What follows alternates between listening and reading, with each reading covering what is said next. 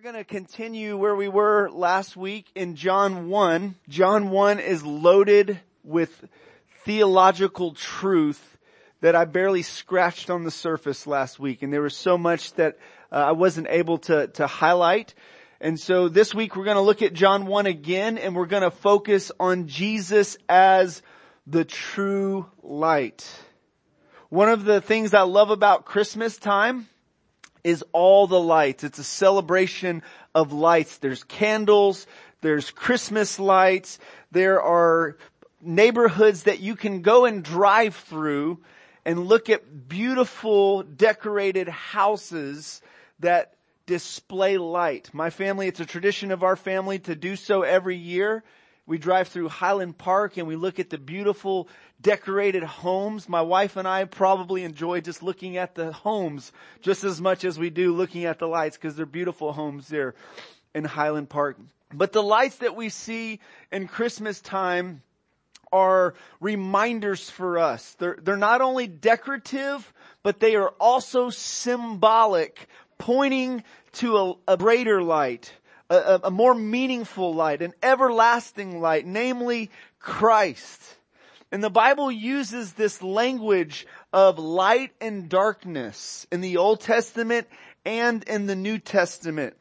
And we're going to look at what it means, what darkness means when the Bible talks about darkness, and what light means, and what it means for Jesus to be the light, the true light of the world.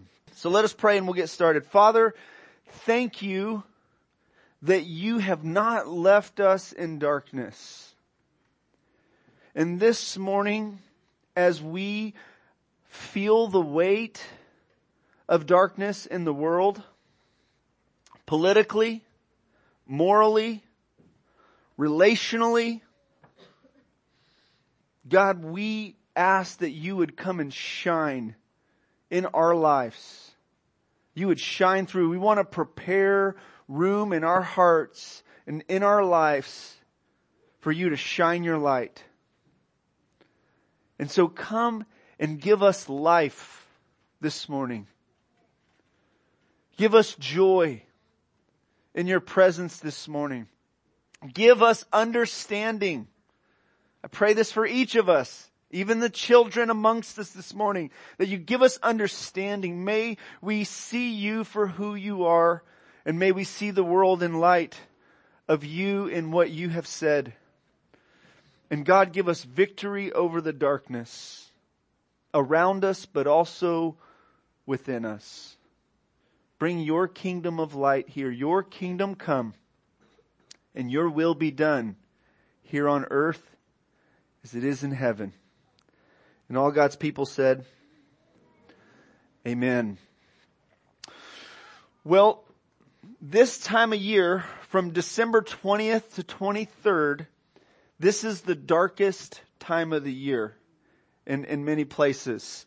It's the winter solstice, and it's, for many of you, in the morning you get up and you go to work and it's dark. And you come home and you get home and it's dark because there's less daylight hours. And so there's this darkness physically around us, but also there's this darkness that's magnified during this time of year. People are hurting and struggling.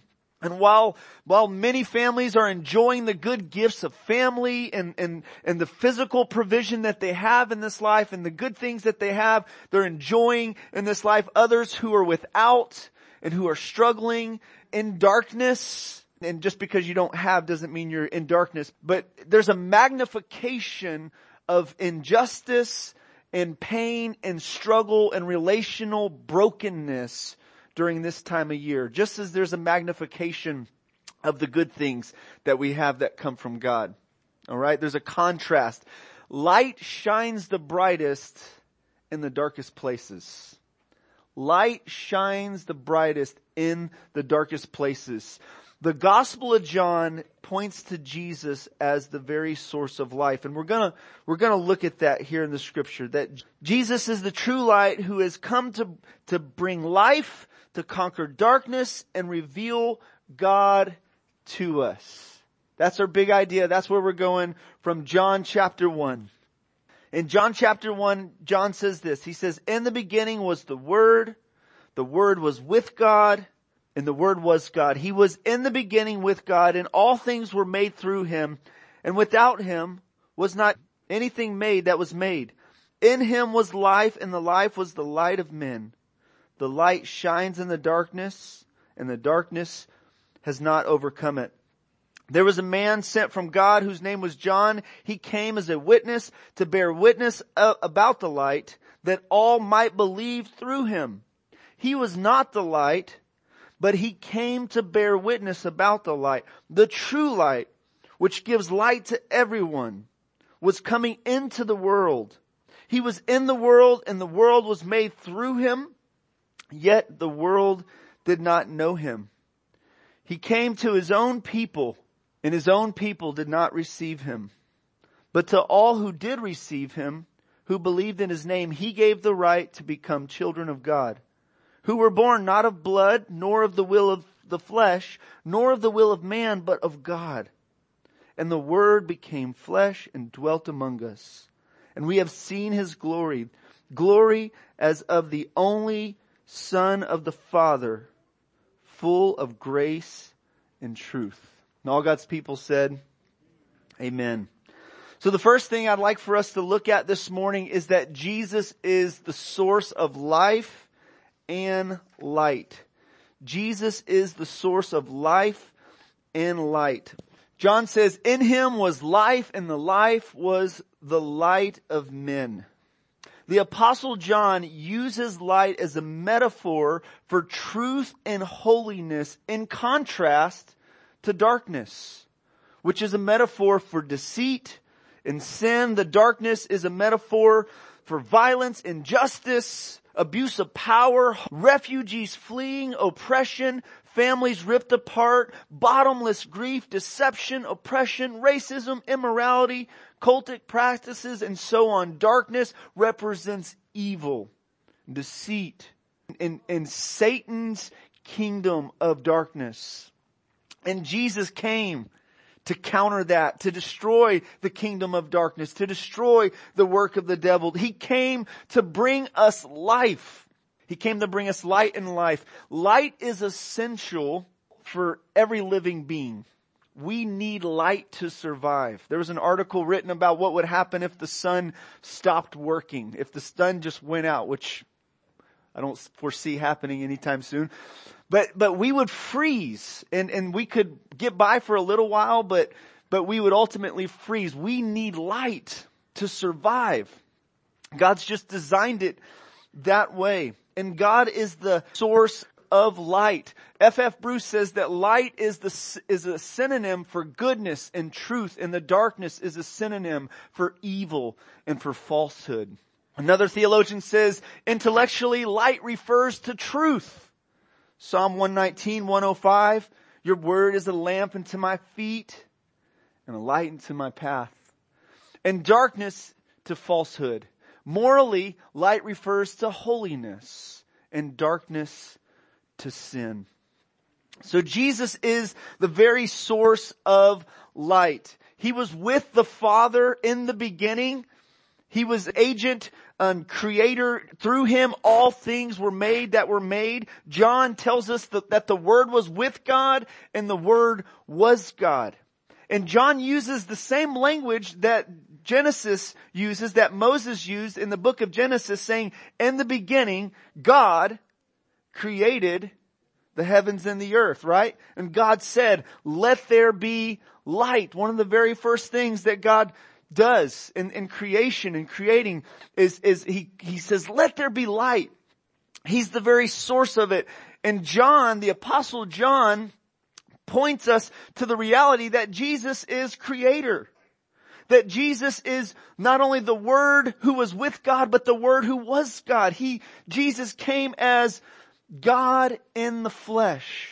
Fully God and fully man. And we talked about that last week. We talked about 7 implications of the incarnation of Christ and what that means for us. That God took on flesh. He took on flesh, that Jesus came as God the Son.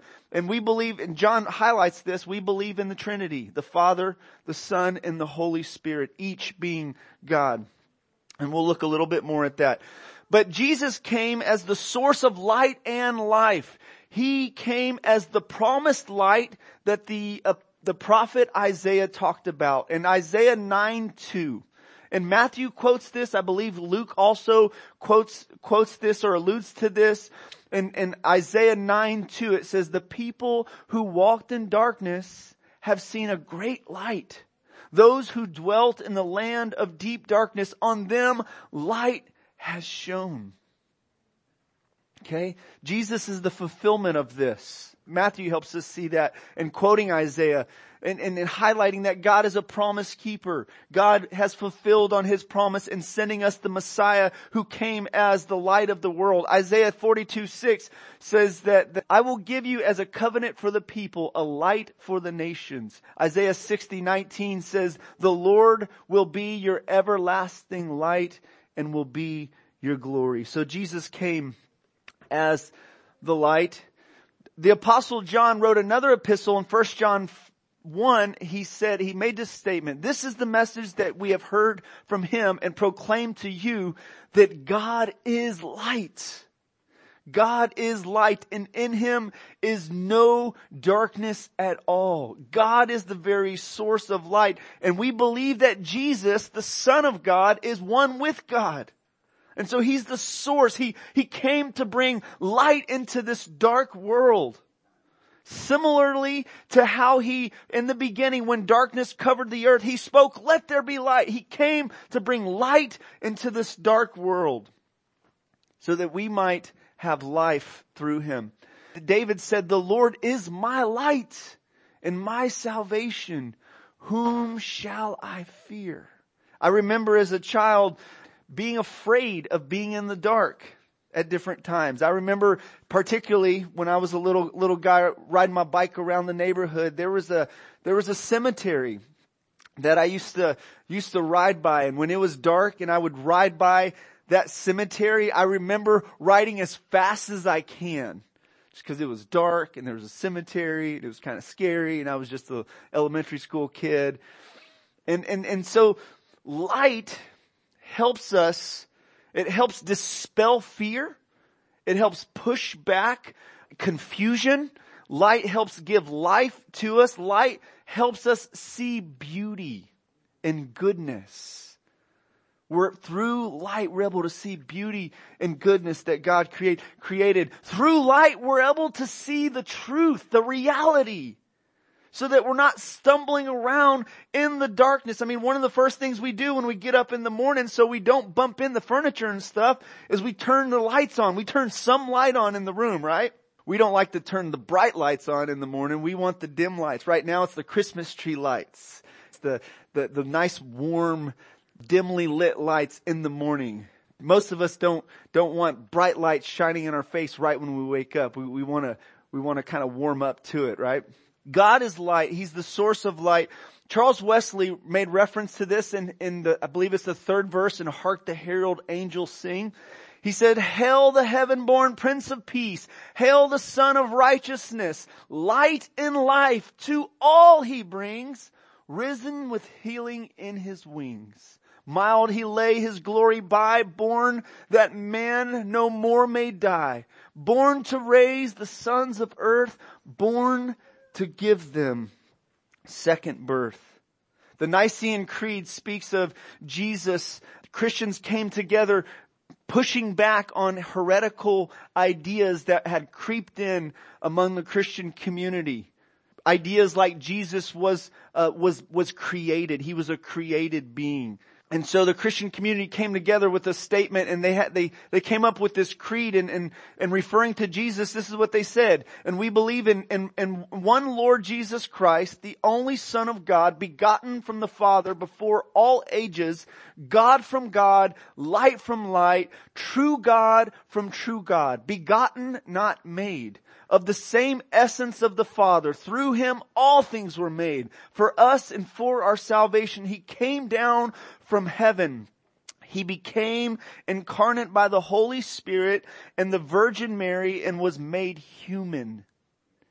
He was crucified for us under Pontius Pilate. He suffered and was buried. The third day he rose again according to the scriptures. He ascended into heaven and is seated at the right hand of the Father, and he will come again with glory to judge the living and the dead. His kingdom will never end. Church, we believe that. Historically, the Church of Jesus Christ, the body of Christ, followers of Jesus Christ have believed this truth that Jesus is God. God the Son, the Word become flesh. The other thing I want us to see in verse 5 is that Jesus is the light that overcomes the darkness. Isn't this refreshing? When we feel overwhelmed and intimidated and confronted by the abuse of power in this world, when we feel the pain of injustice around us, the pain of sickness and suffering around us, cancer diagnosis, the pain of having your property stolen from you and being mistreated, the pain of racism, in light of the darkness that permeates this world, Jesus came to overcome the darkness. Now the Greek word there for overcome is katalambano. It can mean a couple different things here. Some theologians would prefer to interpret this as to comprehend or to understand. Some translators, maybe the NIV, translate it as understand. The darkness does not understand or comprehend the light. Other theologians would err on the side of overcome. Like the ESV translation translates it overcome. And it may be, and John does this, it may be that John intentionally, inspired by the Holy Spirit, intended a double meaning in this, where he left it, where he chose that word, and it could be the darkness doesn't understand or comprehend, or the darkness doesn't overcome. Theologically, I think both there's theological truth in both of these.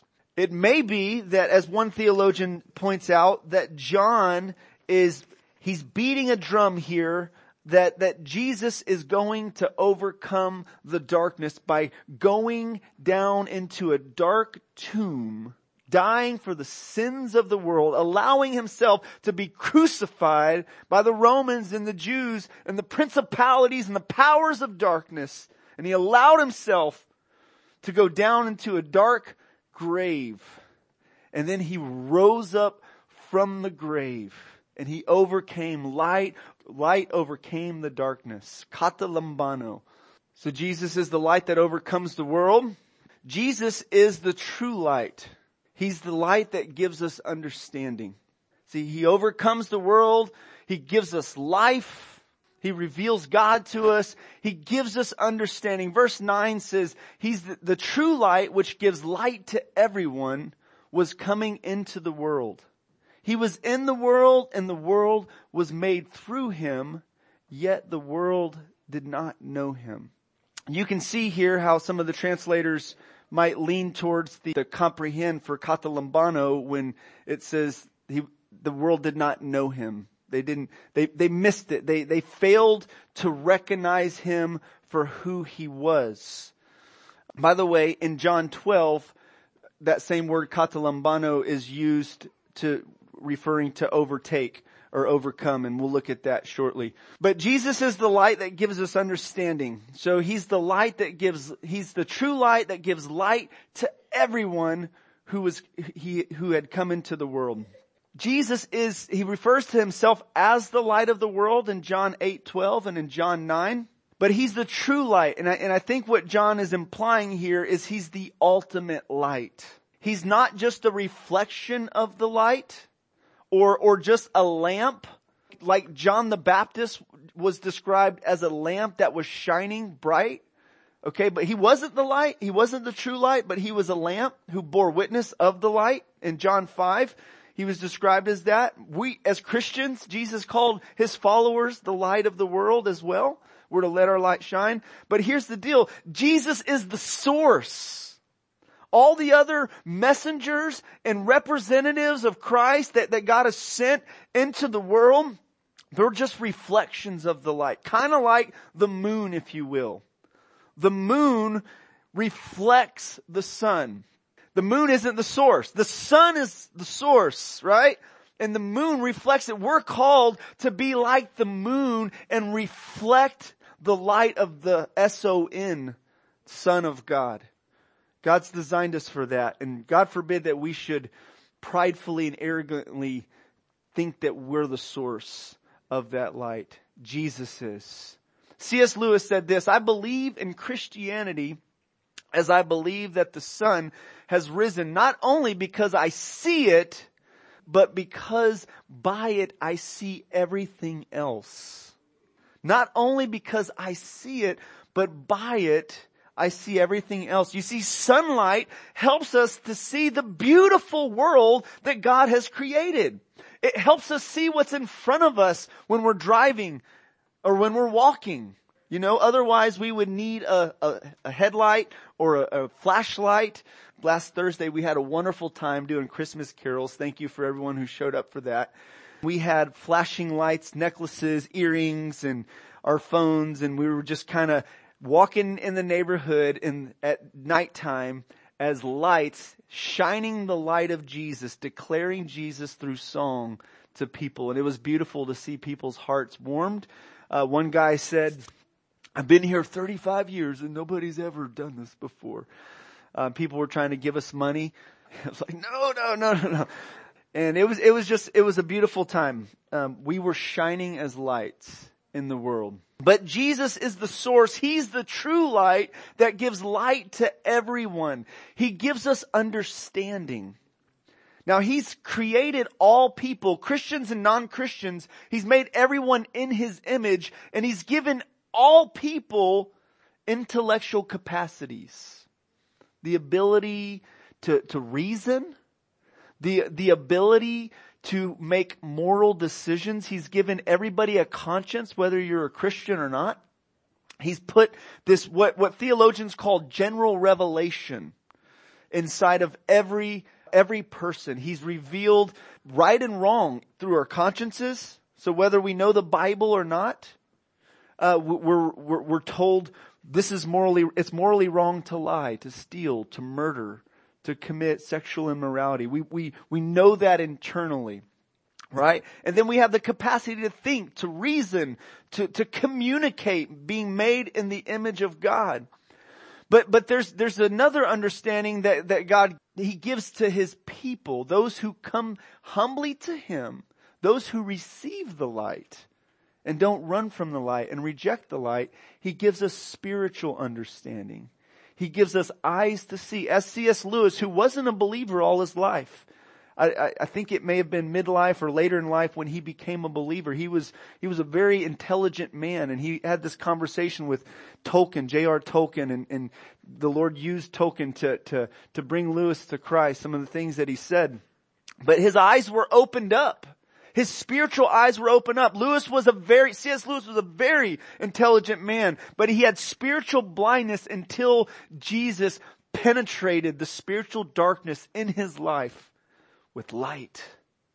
Paul says in 2 Corinthians 4 that as God spoke at creation, let there be light, so the light of the gospel has shone in our hearts. So Jesus is the true light who gives us understanding. 1 John 5:20 says this, and we know that the Son of God has come and given us understanding so that we may know Him who is true. And we are in Him who is true, in His Son, Jesus Christ. He is the true God in eternal life. Amen. Jesus is also the universal light. He came as the light of the world. He didn't just come for the Jewish people. He didn't just come for the elite and wealthy people. He came for poor people. He came for Jews and Gentiles. He came for the intellectual and the unlearned. He came for all peoples, and around his throne he will have a redeemed people in heaven from every tribe and every tongue worshiping him. Christianity isn't merely a European Western religion. Christ isn't just for the Western side of the world. Actually, Christianity started in the East, in the Middle East. And Jesus is a universal Savior. He's the Savior of the world. He's the light of the world, offered to the world. God so loved the world that he gave his only begotten Son, that whosoever would believe in him would not perish, but have everlasting life. Jesus described himself as the light of the world. He said, I am the light of the world in John 8:12. Whoever follows me will not walk in darkness, but will have the light of life. Will have the light of life. He said it again in John 9. As long as I am in the world, I am the light of the world. And you know what Jesus did right after this statement in John 9? He healed a blind man. There was a man who had been blind, and he healed him. He showed his power. He manifested the reality that he is the light of the world by doing a miracle. A man who had been born blind, who had lived his entire life blind, who couldn't see the beauty around him with his physical eyes. He couldn't enjoy the colors that you and I get to see. He couldn't see obstacles that were in his way as he tried to walk, and probably stumbled over many things in his life trying to walk. And Jesus performs a miracle, the miracle worker, the Almighty. He sees this blind man and he opens his eyes, and these miracles that Jesus performed in the Gospel of John, they point to the glory of who he is. Jesus had 7 I am statements in the Gospel of John. And many of the miracles that he performed pointed to the glory of who he is when he said, I am the light of the world. Let me show you with a miraculous work to confirm to you, I am the light of the world. This blind man who can't see, I'm going to give him light right now. And Jesus is still opening up blind eyes today. Spiritually speaking, he's doing that all the time. He is opening the blind eyes of those who can't see. Amen. He is the light of the world. Just like he said he's the resurrection and the life in John 11. And he declares that statement, and he raises Lazarus from the dead to confirm the glory of who he is. He's the resurrection and the life. Let me show you that I'm the resurrection and the life. Let me display that glory that points to who I am by raising Lazarus from the dead. See, through Jesus, through the incarnation of Jesus Christ, you and I can know God. You and I can know God personally and intimately in a saving relationship. We don't have to stay in the dark of ignorance about who God is and what God is doing in the world. We can have a close, personal, intimate relationship with God and know Him. And Jesus described this as eternal life. John 17:3, He said, "This is eternal life, that they may know you, the one true God, and Jesus Christ, whom you sent." You see, the incarnation of Christ shows us, Jesus came to show us who God is. Let's read John 14 through 18 here. "And the Word became flesh and dwelt among us, and we have seen His glory. Glory as of the only Son from the Father, full of grace and truth. John bore witness about Him and cried out, 'This was He whom I said, he who comes after me ranks before me, because he was before me. For from His fullness we have all received grace upon grace. For the law was given through Moses. Grace and truth came through Jesus Christ. No one has ever seen God. The only God who is at the Father's side has made him known. Jesus came to this earth and he put the glory of God on display in flesh. Now, Jesus, physically speaking, the Bible tells us he wasn't a very attractive person. He wasn't the kind of person who had a physical appearance that would be on some of our magazines as a model. All right, physically speaking. But he had a glory that he displayed through his character, through his love, through his humility, through the grace that he walked in, through the truth that he so beautifully spoke, powerfully spoke into the lives of those who needed to hear it. He displayed the glory of God, and he said, if you've seen me, you've seen the Father. In John 14, he displayed what God the Father was like. He declared what God the Father was like. He's the only mediator between the Father and humanity by which we can be saved. One of the 7 I am statements in John 14:6 says, I am the way, the truth, and the life, and no one comes to the Father except through me. He didn't say he's a way, one of many, okay, which the modern world would dub him as. He's just one of many, one among many. He said exclusively, he is the way. He's the source of life. John tells us that he who has the Son has life. He who does not have the Son does not have life. And so here at City Church, it's part of our vision for us to know Jesus personally, intimately, and accurately. To have a saving relationship with him. Children, it's not enough to just know about him. It's not enough to know that your mom and dad know him and love him and have a personal relationship with him. You need a personal relationship with Christ by coming to him in faith, receiving Jesus as the greatest Christmas gift ever, the ultimate Christmas gift that God the Father wrapped up in a manger and swaddling cloth. Light came into the world for you and me. And if John tells us, John 1:12 and 13, right before this, those who receive him, who believe in his name, he gives them the right to become children of God. God gives salvation. He gives a new birth, which the Bible says you and I need if we're going to enter the kingdom of heaven. Unless you're born again, he told a religious leader in John 3, Nicodemus, he said, unless you're born again, you can't enter the kingdom of heaven. Unless you're born again, you can't see the kingdom of heaven. So Jesus gives us understanding and spiritual perception through the new birth.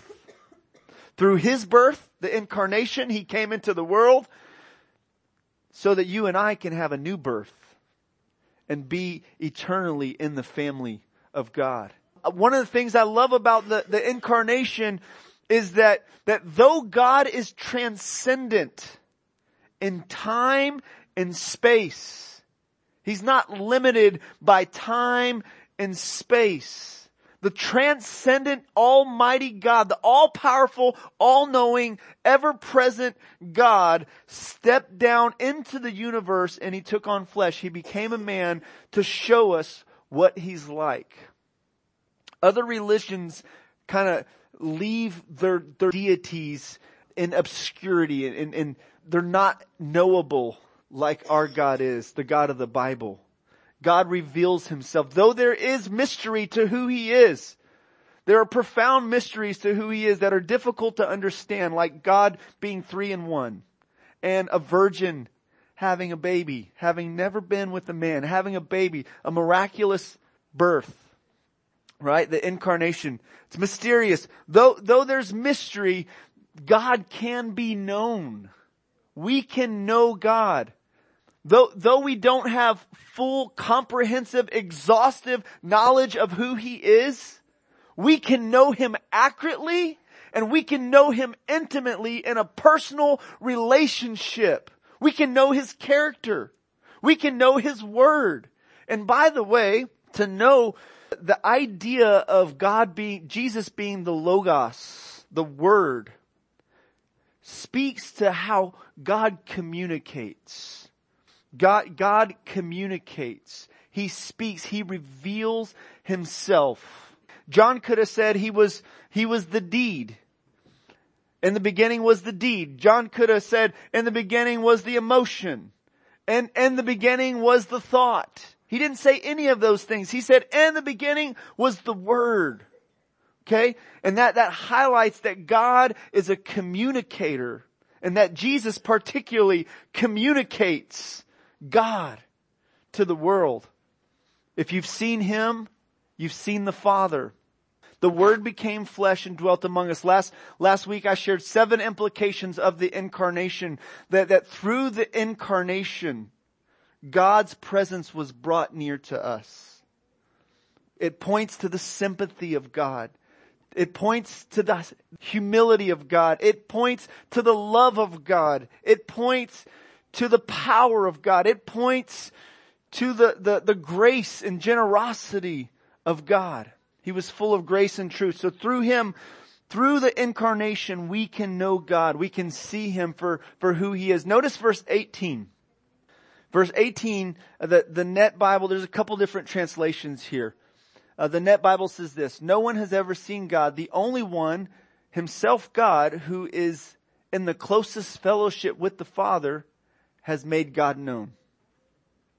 The NLT says, no one has ever seen God, but the unique one, who is Himself God, is near the Father's heart, has revealed God to us. The paraphrase, the Message says, no one has ever seen God, not so much as a glimpse. This one of a kind God expression who exists at the very heart of the Father has made Him plain as day, thunder in the desert. Isn't that good? Jesus is the ultimate revelation of God to us. He's the light of the world. And so we can have a personal relationship with Him. And verse 14 says that He became flesh and He dwelt among us. That means He pitched a tent. He tabernacled among us. In the Old Testament, the presence of God was with the Israelites in the tabernacle that they would bring with them, and that possessed the presence of God. And John says, we've seen His glory. Theologians say that he's probably thinking of something similar to what God revealed to Moses when Moses said, God, show me your glory. I want to see you. And God says, okay, you really can't see me. If you see me, you'll be toast. You can't see me, directly but I'll put you in the cleft of the rock and I'll pass by. And God caused His glory to pass by. Moses got a glimpse of His glory. And this is what happened when God passed by. He said He's the Lord, gracious, compassionate, slow to anger, and abounding in steadfast love. God revealed the glory of His character to Moses. And in Jesus, we have somebody who came in human form, God, fully man, who reveals God to us. And His glory is described as one who was full of grace and truth. The Greek word is charis, and it's a loaded word. It's often used as grace as undeserved favor or blessing. But there's so much more in that. About 2 months ago, I've talked a little bit about, I unpacked some of the different meanings of the word grace there. Theologians would also point to these two phrases paralleling to an Old Testament couplet of the word loving kindness and faithfulness. That over and over that's used to speak about who God is and how He deals with His people in covenant, how He cares for His people with loving kindness and faithfulness. But Jesus is the one who makes God known to us. Hebrews 1:3 says this: He is the radiance of the glory of God, the exact imprint of His nature, and He upholds the universe by the word of His power. This is Jesus, the exact imprint of His nature. He's full of grace and truth. Many people have misunderstandings and misconceptions about what God is like. In creation, we can see glimpses of His invisible attributes in creation. He cares for birds, thunder and lightning and winds and storms. There's power. There's provision. There's beauty. We see goodness in creation. We see God opening His hand and graciously giving food to His creation, right? So there's this general revelation that's in creation, but through Jesus we have this specific, special revelation of the glory of God manifested for us to see, recorded in Scripture. And so we know what God is like, because God has specifically told us what He's like. In the person of Jesus and the apostles, they recorded the glory that they saw. This is what He's like. He's gracious, He's loving, He's compassionate, He's faithful, He's true, He's righteous, He's holy, He's pure, He's light, and He's love. He's grace, and He's truth. Unfortunately, many people are spiritually blind and they can't see who God is. They scorn, they reject, they run from the light like cockroaches do when you turn the light on. They hate the light. One theologian says this: the reason for humanity's inability to see God is twofold. First, God is spirit. John 4:24. Second, humankind fell into sin and was expelled from God's presence. Jesus surmounted both obstacles. He Himself, God, became a human being so that others could see God in Him. And being sinless, He died for people so that their sinfulness no longer keeps them from entering into fellowship with God. Isn't that good? So why don't people come to Him? John tells us why people don't come to Him. Right after the most popular, most famous verse in the Bible. God so loved the world that He gave His only begotten Son. That's what Christmas is about.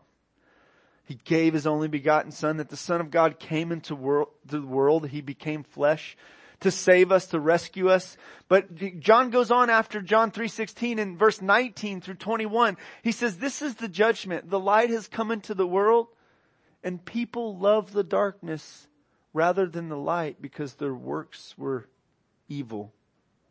John tells us the reason people don't come to the light is not only because they're spiritually blind, but because they love their sin.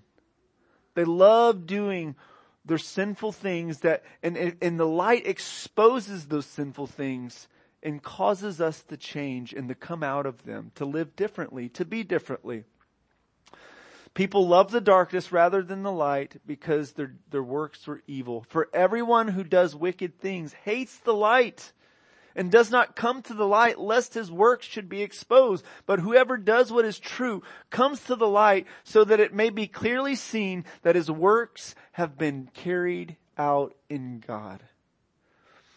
If you've been in the darkness for a long period of time, maybe sleeping, and it's been dark, and you're confronted with light, somebody turns the lights on or opens the window, there's a moment where it's kind of painful, isn't it? It's like, oh, it's too much light.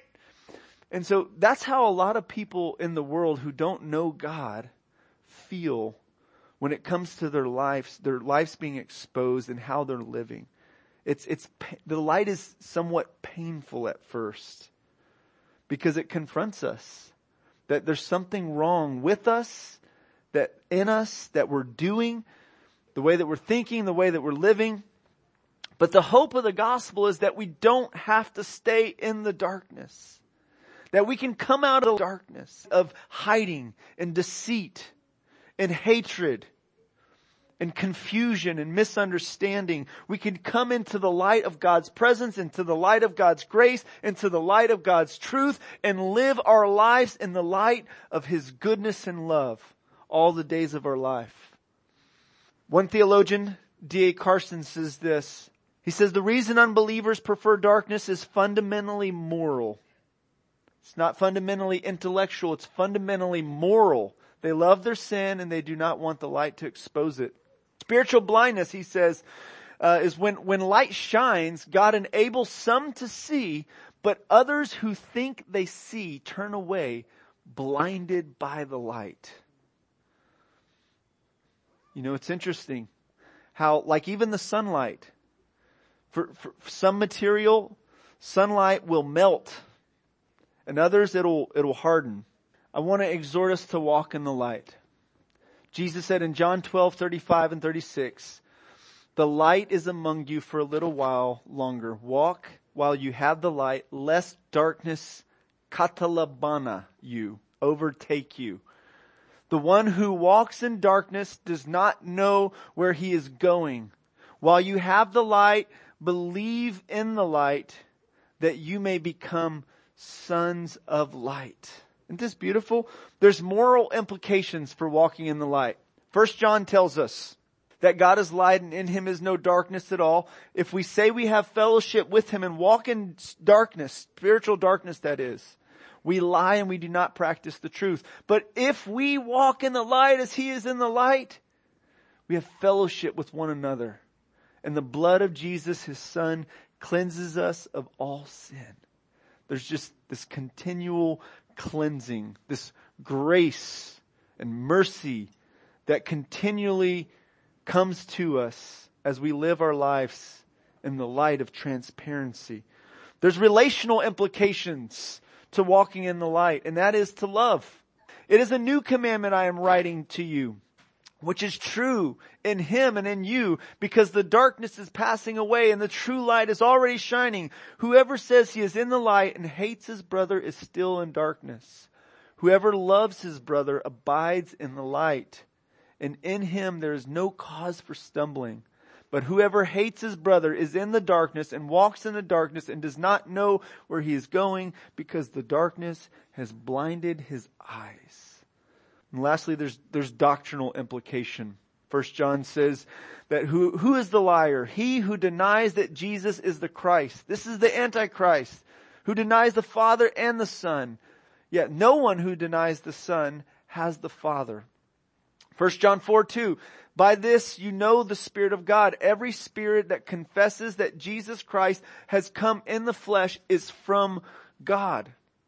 You see, there was this thinking in the first century that Jesus wasn't really a physical human being, that he appeared as a physical human being.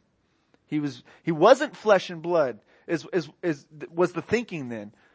But John is very clear from John chapter 1 to 1 John in his epistle that he became flesh and blood and dwelt among us. We've seen him. We've touched him. Thomas put his fingers on his scars. We ate with him. He ate food with us. He was hungry. He was thirsty. He was tired. He was a human being.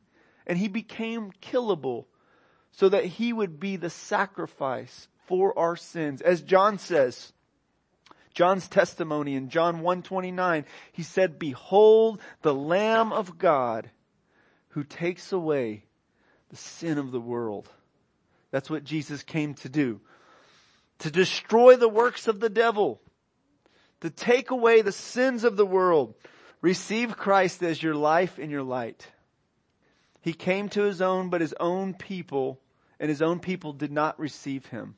But to all who did receive him, who believed in his name, he gave the right to become children of God, who were born not of blood, nor of the will of man, nor of the will of flesh, nor of the will of man, but of God. In heaven, the New Jerusalem is described as a place that is lit up with light, not by the sun. There will be no more need for the sun. Revelation 21 tells us, "I saw a temple in the city, for its temple is the Lord God Almighty and the Lamb. And the city has no need of sun or moon to shine on it, for the glory of God gives it light. And its lamp is the Lamb. By its light will the nations walk, and the kings of the earth will bring their glory into it, and its gates will never be shut by day. There will be no night there. They will bring into it the glory and honor of the nations, but nothing unclean will ever enter it, nor anyone who does what is detestable or false, but only those who are written in the Lamb's book of life. We're going to live in this city, saints, where there are streets of gold, pearly gates, which John describes here, beautiful streets of gold, transparent, beautiful gold, colors and sounds that we've probably never seen before and can't even imagine when we're there. And it will be glorious, eternally glorious. The hymn, Christmas hymn, Silent Night, Holy Night, third verse says, the Son of God, He loves pure light. Radiant beams from thy holy face with the dawn of redeeming grace, Jesus, Lord, at thy birth. When the angels announced that the Savior was born, there was a light. The glory of God shone. This light broke in. It was dark. The shepherds all of a sudden see this great light. They weren't afraid of the dark. They were used to being in the dark with the sheep. But all of a sudden this light appears and it's blinding, it's frightening, and they're terrified. And there's this announcement, and the angels, they do what they usually do, is they say, don't be afraid. I bring you good news of great joy. Right? And they announce the Savior. We have this breaking in of the triumphant, indestructible light of the world who came to conquer darkness for you and I, who came to bring us life, who came to give us understanding, who came to give us the warmth of His love and grace and give us the reality of His truth so that we won't stumble in this world, so we know where we're going and we know who we are. God calls us now children of light. You were once darkness, Paul says, but now you are light in the Lord. Walk as children of the light. And I'm going to close with this. Walk in the light that God has given you. Move towards the light and live in the light. When it's cold and dark, it's comforting to be around a warm fire where there is light and where there is warmth. And so this morning, this Christmas, move towards the warmth of God's light, where there is peace, there is grace, there is truth, there is love, there is everything you need in Him. Move towards Him. Don't settle for the counterfeits. Move towards the true light. Move towards the source. And then let your light shine before others by doing good deeds, by telling others about Him. Jesus said in Matthew 5:14-16, you are the light of the world. He's telling His followers this. You're the light of the world. A city set on a hill cannot be hidden, nor do people light a lamp and put it under a basket, but on a stand. It gives light to all in the house. In the same way, let your light shine before others, so that they may see your good works and give glory to your Father in heaven. Now, why does Jesus say, in John he says, I'm the light of the world. In Matthew he says, you're the light of the world. Okay? Both are true. Now we're not God. We're not divine like Jesus was and is when He walked this earth. But we possess His Spirit, His life in us, Christ in us, the hope of glory. And we carry His light. And we reflect Him to a lost and dying world. We're like the moon is to the sun. We reflect His light. We're not the source. We reflect it. And we reflect it by doing good, by showing His love to others in practical acts of generosity, of service, and by speaking the gospel of truth. Well, let's pray. Father, we thank You for calling us out of darkness into Your marvelous light. And we invite You to shine, to reign in us, to have Your way in our lives, to shine through us We pray that we would see the darkness penetrated, pierced, and overcome in this season. And use us to spread the light and the love of Christ. To spread the truth and grace of Christ. Pray that your light would dismantle lies that we've believed about ourselves, about you, and about others. Pray that your truth would set us free. Now may the Lord bless you and keep you. May the Lord make his face shine upon you. May the Lord be gracious to you, and may he lift up the light of his countenance upon you. And may he give you